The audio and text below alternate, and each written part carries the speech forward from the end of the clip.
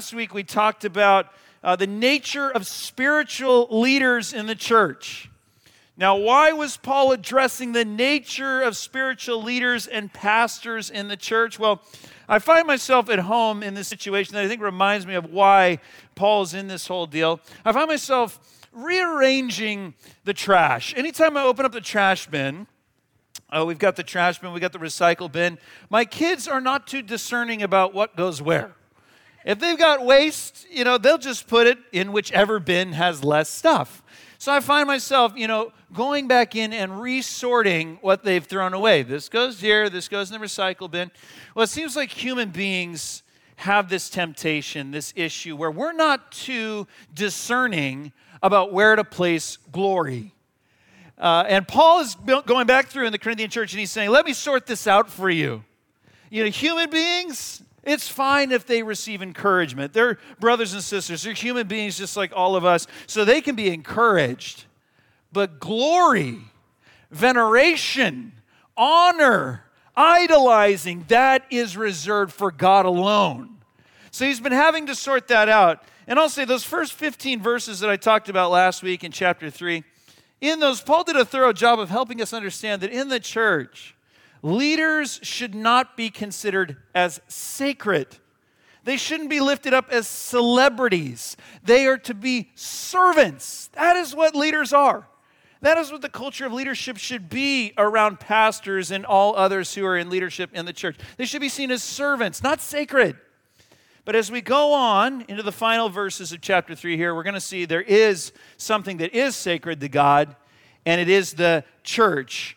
And the church ought to be defended against the pride of the various personalities that get propped up. Let's read that together here, starting in verse 16. The verses will be on the screens, 1 Corinthians chapter 3.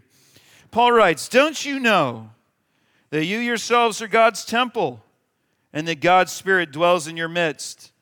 If anyone destroys God's temple, God will destroy that person. For God's temple is sacred, and you together are that temple. Do not deceive yourselves. If any of you thinks you are wise by the standards of this age, you should become fools so that you may become wise. For the wisdom of this world is foolishness in God's sight. As it is written, he catches the wise in their craftiness. And again, the Lord knows that the thoughts of the wise are futile. So then, no more boasting about human leaders. All things are yours, whether Paul or Apollos or Cephas or the world or life or death or the present or the future. All are yours, and you are of Christ, and Christ is of God."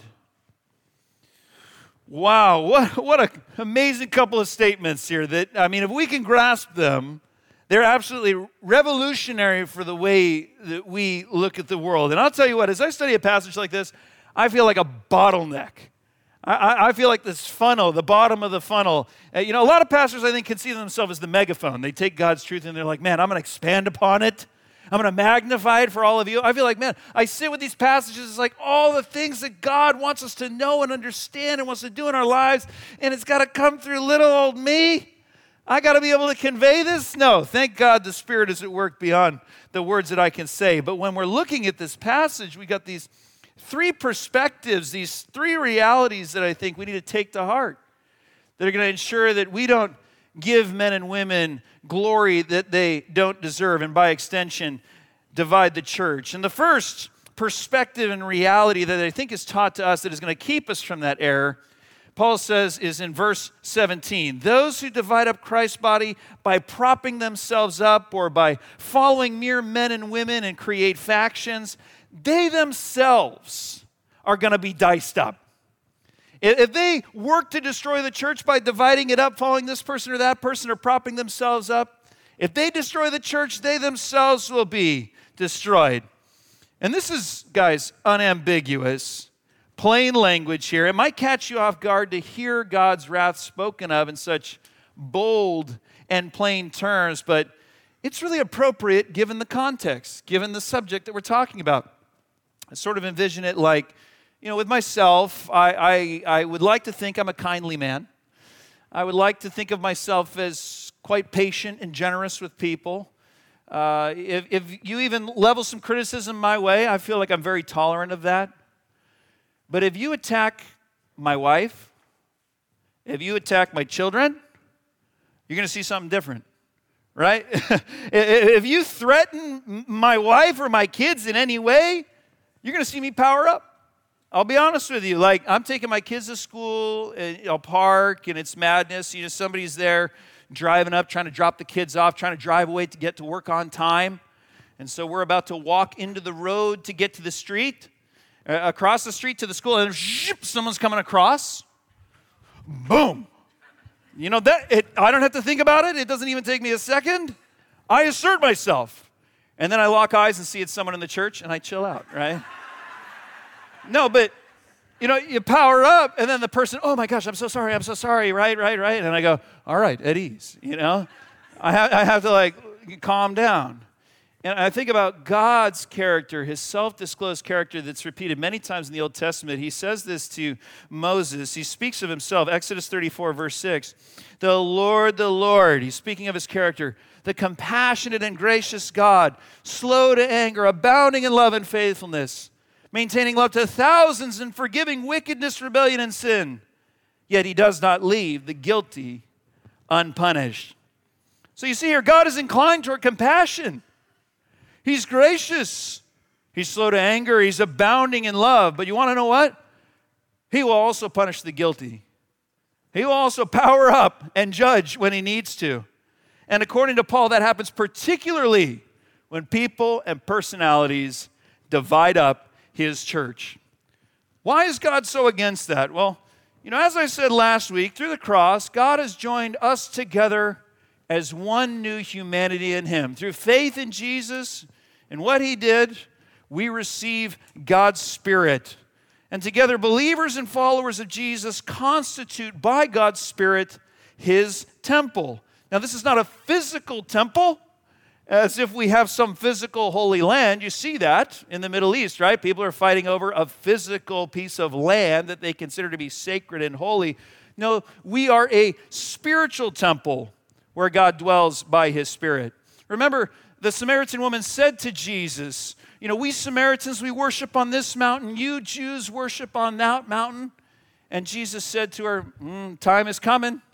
And has now come when the true worshipers of our Father in heaven will worship in spirit and in truth. And so that's us as Christians. We worship God through the truth of Jesus by his Spirit, and we constitute the people where he dwells, that which is sacred. So that's what makes us sacred. Everywhere we are on earth as God's people, the one united people filled with his Spirit, everywhere we are is a sacred space because God's Spirit is at work through us. Which is why he is so indignant and angry and brings punishment when someone would divide us, when someone would come against us from within or without. It reminds me of 9/11, September 11th. If you were alive to experience that day and you saw the events transpire, it was like we had been attacked in a way that we were losing something sacred to us as Americans. Because here, terrorists have come into our largest city, our flagship city. They took out our largest buildings. To us, that represented something sacred. And it brought out an indignation in us. I remember President Bush, he had his impromptu speech in the rubble of the World Trade Centers. And he's there speaking to first responders. He's on the megaphone, and someone yells out, "We can't hear you." And he says, "Well, I hear you. And the world hears you, and pretty soon those who knock down these buildings will hear all of us." And whatever you think about the next actions America took in the wars in the Middle East, you do know that that voice represented our united indignation against our enemies because something sacred to America had been destroyed. So imagine God's righteous indignation when human beings attack his temple by asserting themselves within it or by tearing it down or dividing it up. And that's what Paul was concerned with here in the Corinthian church. This behavior where, by their own measure, groups within the Corinthian church were rallying around a personality and saying, well, this is the only valid person to follow, and the rest of these people are excluded even though God had already included them. And let me be clear here. There are boundaries to this temple of God, right? Not just everyone's involved in what God is doing through Christ. Like, there are defined boundaries around what is sin. We have to agree on that. And I'm not saying we're not clear on that. In a couple of weeks, you're going to see in the book of 1 Corinthians, we're very clear scripturally around what is sin. That's part of what makes us Christian, that we're to repent from sin. That salvation comes through faith in Jesus' work upon the cross and not through works. These are the distinctives that make us believers, that we believe in a resurrection and eternal life, right? If you don't believe in things like the authority of God's word, then why would you even assert yourself as a Christian in the first place? But guys, it's like this. It's like cake. There's lots of different cake. There's lots of different frosting. But if it's cake in all its variety. And the same is true of Christians. If you're a Christian, meaning you hold to the core tenets of the faith, then you're a Christian and God has accepted you amidst all the variety. But here's the issue. Someone stands up in the bakery and says, but wait, there's only one kind of frosting for cake. This is the only kind of frosting there can possibly be, and if you don't have this sort of frosting, well, then we can't even call it cake anymore. They'll assert that for Christianity. They'll say, oh, this is the only way. This is the only way to interpret the book of Revelation. If you don't interpret the book of Revelation this way, well, then I can't even consider you a Christian anymore. Well, this is the only way for you to understand how God works. In terms of, we got free will as human beings and God destines people to election. Well, how does God work that out? Well, let me explain exactly how that works out. And if you don't agree with the way I think that works out, well, then I don't even consider you a Christian anymore. Someone will say, this is the only way for a Christian to respond in the challenges of our culture today. And if someone isn't telling you what I'm telling you, they're false, not of the Lord, don't listen to them. Guys, that's the attitude God hates in the church, in this divine bakery, because there's only one person who's going to separate the sheep from the goats, and it's Jesus. And if you go to Matthew chapter 25, what is the criteria Jesus uses to distinguish sheep from goats? Those who are his followers and those who are not. Does he go, well, let's hear your statement of theology, and let's see how exact you were in your understanding of everything in the scriptures, and okay, you got all the answers right. You're a sheep, you're a goat, right? Is it which creed did you follow? Which theologians are your favorite? Oh, those are my favorite too. Okay, you're a sheep, you're a goat, right? No, is it all the different ways that we respond with the culture and the politics of our day? And Jesus is going, well, who did you, let me see your voting record. Clearly by your voting record, you are a sheep, and clearly by yours, you are a goat. Is that the criteria? No, what distinguished a sheep from a goat? It was whatever you did for the least of these, you did for me. How did you treat the poor, the sick, the imprisoned, the lame, the hungry, the thirsty? Whoever loved like Christ is one of Christ's sheep, and whoever didn't, isn't. Sadly, I think there's this human and fleshly temptation to throw all that out, this temptation to want to associate with the most self-confident, arrogant, brash, brazen, and pig-headed personalities because they convey to us a form of strength or assurance that we're looking for. When someone asserts, I know the way, and no one else does, and I know it with 100% certainty, and if you're in my camp, you're on the right side. If you agree with me, you'll be on the right side of history. And everyone else is wrong. There's just something in us that is drawn to that sort of narcissism. Even in the church. It was true thousands of years ago, and it was dividing the church, and it's still true today. That reveals to me that the church, even now, is still looking for a Lord over it, even though it already has the Lord.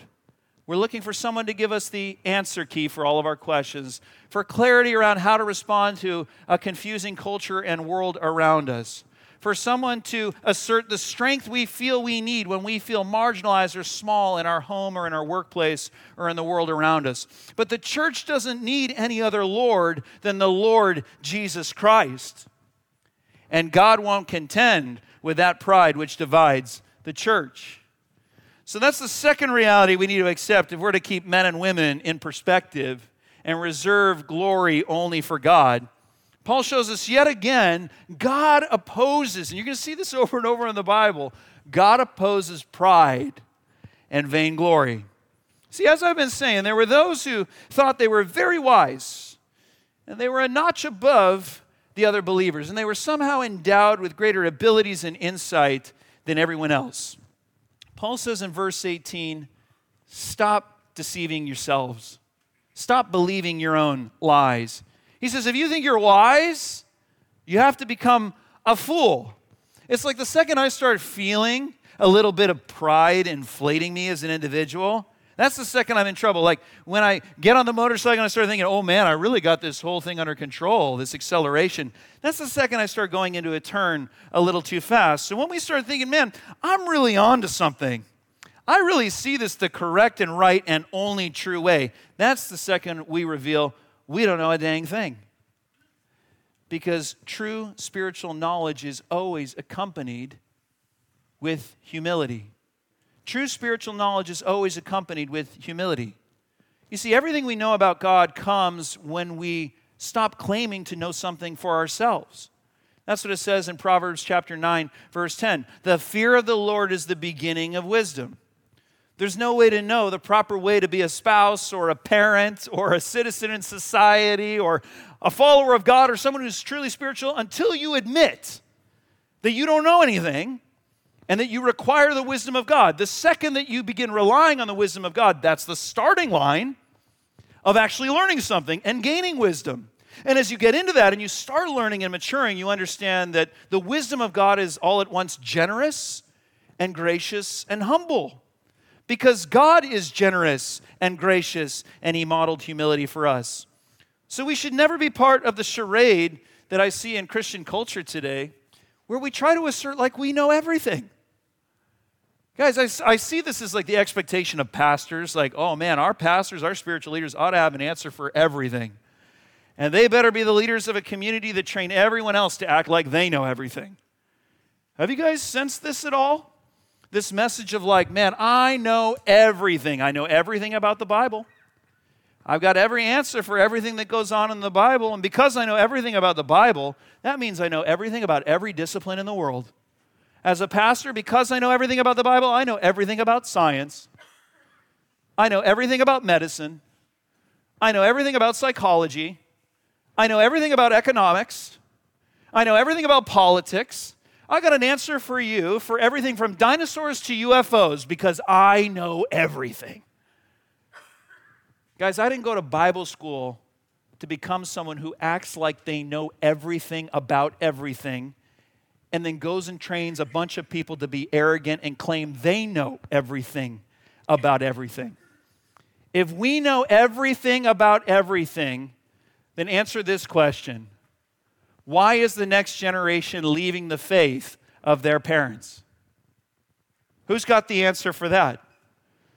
And someone might assert that they have the answers, but maybe one of the reasons they're leaving is because we're acting like we know everything. It's like what Paul says later on in 1 Corinthians chapter 8, verse 2. I love this, guys. Those who think they know something do not yet know as they ought to know. Those who think they know something, who've got the answer for everything, they actually don't know as they ought to be knowing. There's something wrong about the way they're going about it then. It's like if you got into my parenting and I said, man, I've got the principles for parenting. They are bulletproof principles. I just taught a class, pre-parental, preparation a couple weeks ago, and I'm up there speaking all this truth. What if it's all true? It's all great. But then you come to my house and you see I'm a deadbeat dad. I don't apply anything that I say. What is all of that knowledge good for if it isn't demonstrated in my life? If I'm knowing all of it, but I'm not being any of it. And there are those who are talking like they know everything about God, everything about the Bible, got answers for everything in society, and they can wax on it for days, but their hearts are just full of arrogance and self-interest. What good is any of it? They're not knowing anything as they ought to know. God always catches people who think they know something more than they do.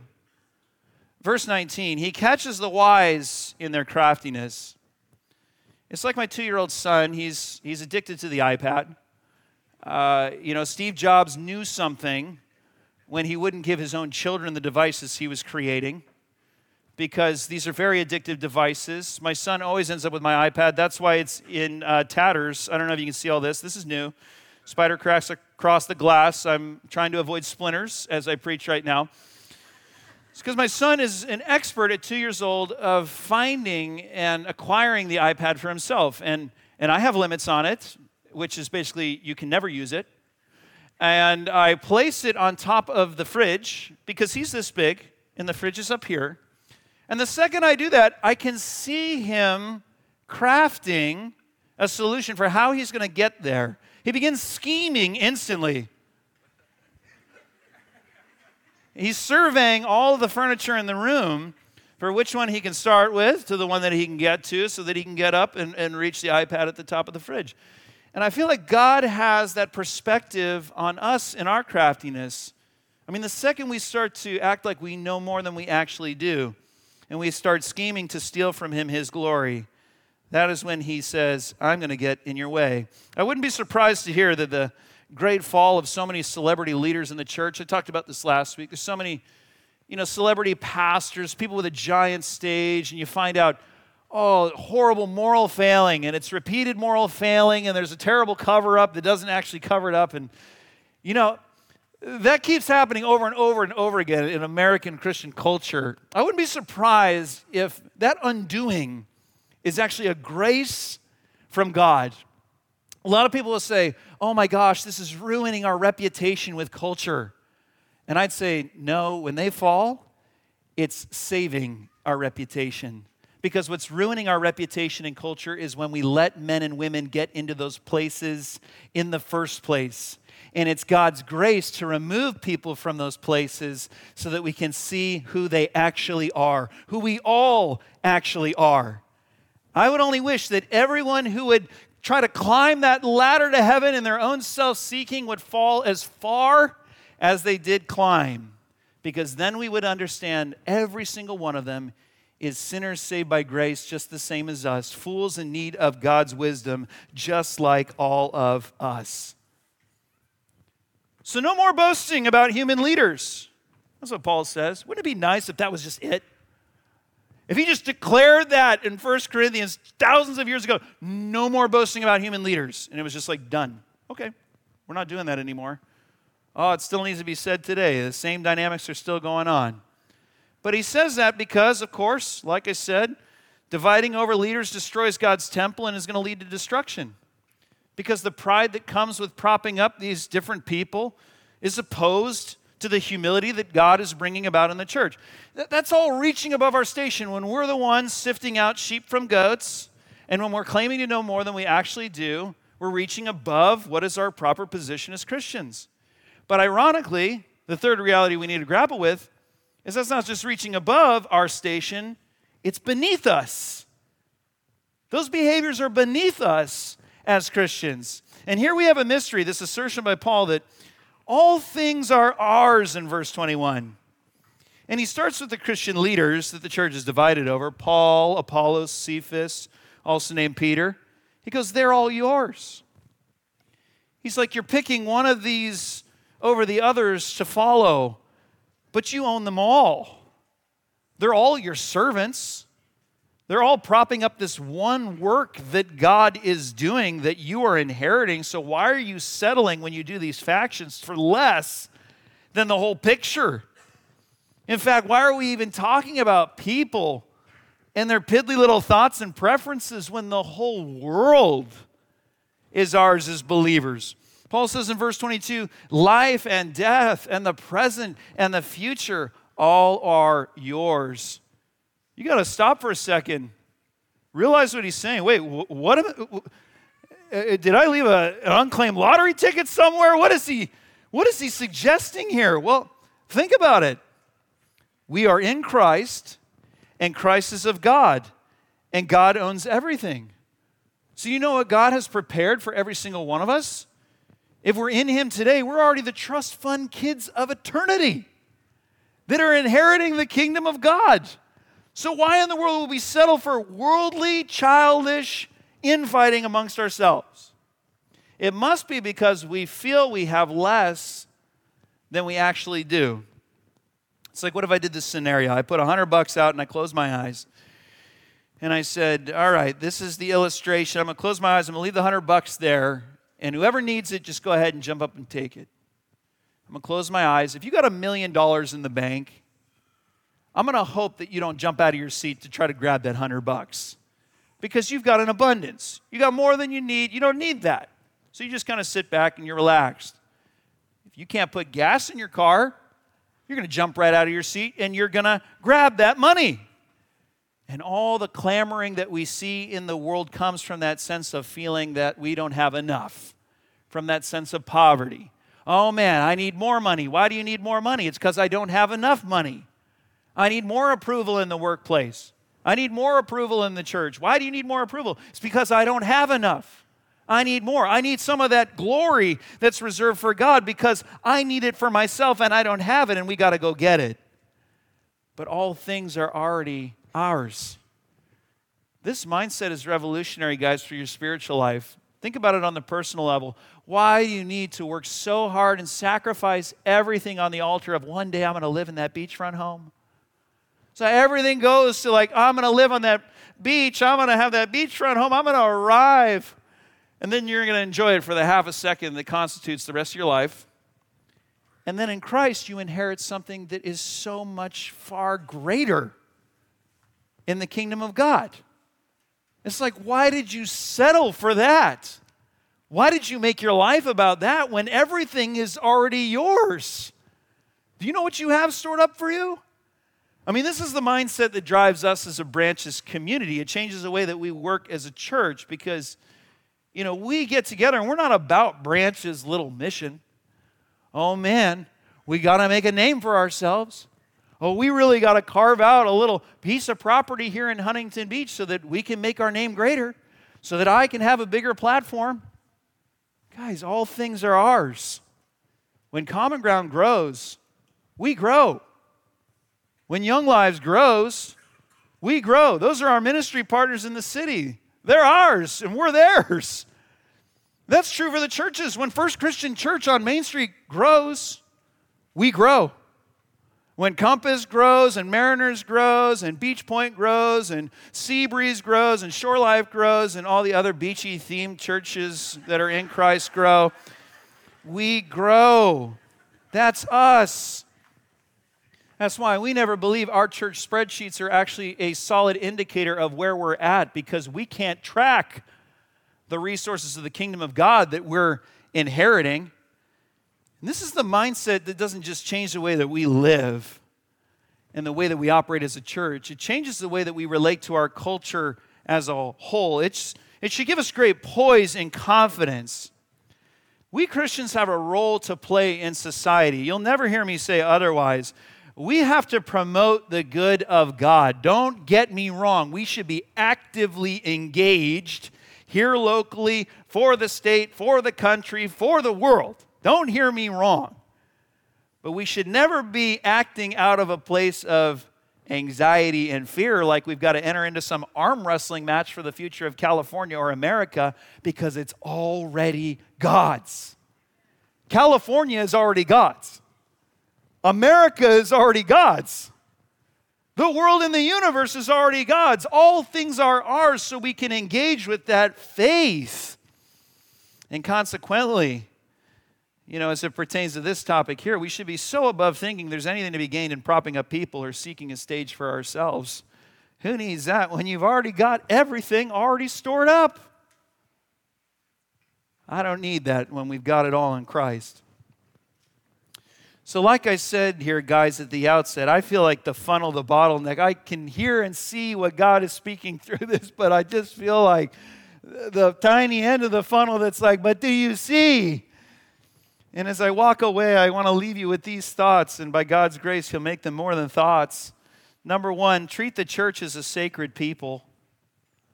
That's what we see in 1 Corinthians 3. Whoever destroys it will be destroyed. Guys, it's fine to have conversations around our failures. It's fine to sit around and go, man, the church has made these mistakes. I think that's good. I think that's a part of humility. But when we assert ourselves into the role of Jesus and begin to exclude people that He has included, that's when we can get into some really dangerous territory. And I think that there's an element like we think we can get away with speaking ill of our brothers and sisters, of holding them to all these different various standards, of thinking they should think the way we think because the master's away. So we think we can get away with it. It's sort of like online anonymity.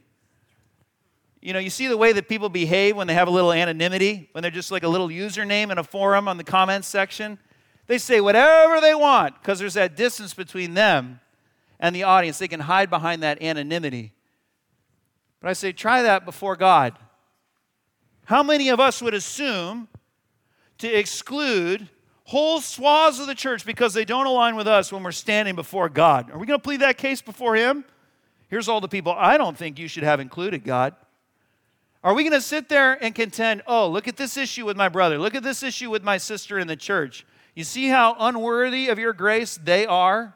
I mean, that's the way we'll talk about them. Would you say that before God? Would you plead that case? Do we forget that by the measure we judge, so will we be judged?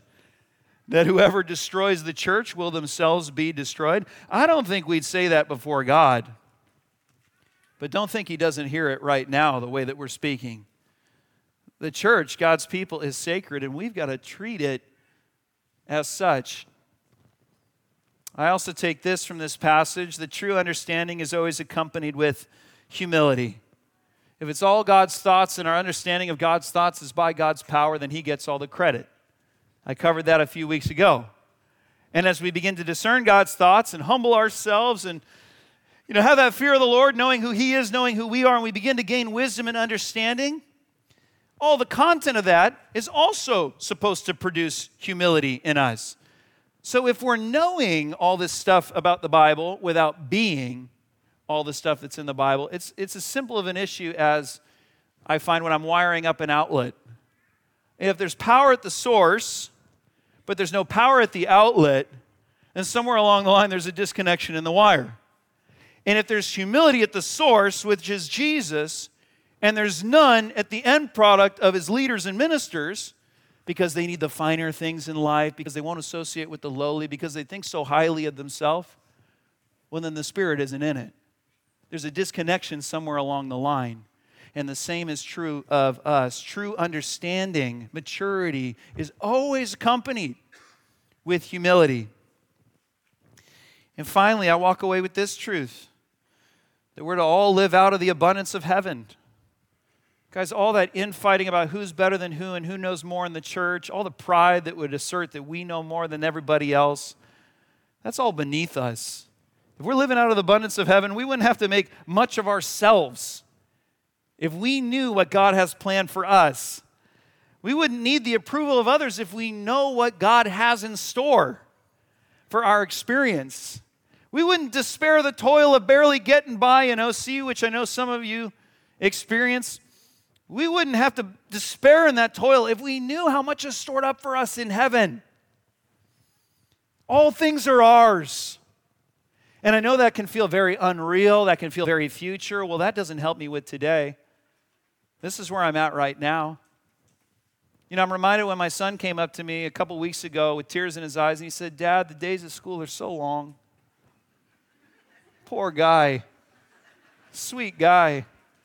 He goes, I go in there, I think it's 8 hours, I think it's 9 hours, and I'm watching the clock, and it's not moving, and the days are so long, he's tears. I say, "Son, it's going to go by real fast, and you're not even going to remember one bit of that experience." And here we are, and we've got all these troubles and trials and the trifles of life, and it's passing. And before we know it, we're going to be inheriting all that is ours. Anxiety over possessing something in the world is the clearest sign that we don't know what we really have in heaven.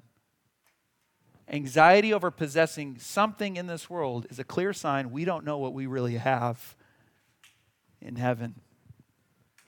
If the Lord would just be able to reveal that to us, that we'd have that revelation and that understanding and wisdom, we'd be so free. We'd be so free. Let's ask for that freedom now by God's power. Would you join me in prayer this morning? And Heavenly Father, I thank you. I thank you that you are glorious and good and gracious. that you would fill people like us, sinners though we are, with your Holy Spirit, and that you would renew us and redeem us, and that you'd even call us your sacred temple that you dwell within. Lord, would we understand the sacredness of what you've done, and would we stop short of excluding those that you have included? Lord, there are bounds to this temple. There is what it means to be in you, Jesus, and you're very clear about that in your scriptures. But will we not go beyond what is written and start assigning who's a sheep and who's a goat? Lord, it's only by your love and grace that we could even be considered sheep ourselves. So help us to remain humble. God, true understanding is always accompanied with humility. There is no love in pride. There can be none of your love in pride. There's only self-seeking. But God, with humility, you open us to your love. And that's where maturity comes, and that's where true understanding comes. So Lord, would we not just act like we know everything? Would we live what we can know, which is the life that you intend for us, Jesus, in all humility? And would we be empowered too by what you've done? God, that clamoring for approval and attention and glory and possessions, God, that is beneath us because all things are already ours because we're in you, Christ. And you're in our Father in heaven. Lord, fill us with that satisfaction. Make that real to us. That we wouldn't live out of that sense of poverty. Oh, I don't have enough. I don't have enough attention from the people around me. I don't have enough money. I don't have enough possessions. I don't have enough claim. God, all things are ours. Oh, the things you have prepared for those who love you. Help us to understand that in just a moment, God, this moment that's passing, we're going to be experiencing the fullness of your kingdom, something that's greater than anything the world promises. So right now, Lord, if there's anything that we're reaching for in anxiety, seeking to possess in this world, thinking, oh, that's my answer, I need that. God, would you show us that that's the clearest evidence that we aren't understanding what we already have in you? Maybe it is someone clamoring for attention, approval, clamoring for affection, possessions, or money. Clamoring for that feeling of, oh, I'm right and everyone else is wrong. Lord, that's the clearest sign we're not trusting in what we have to come. Help us understand that. So, Lord, we're not clamoring to take, but we have the space to now give because we know what we have. We have everything in you. And I pray this in Jesus' name. Amen.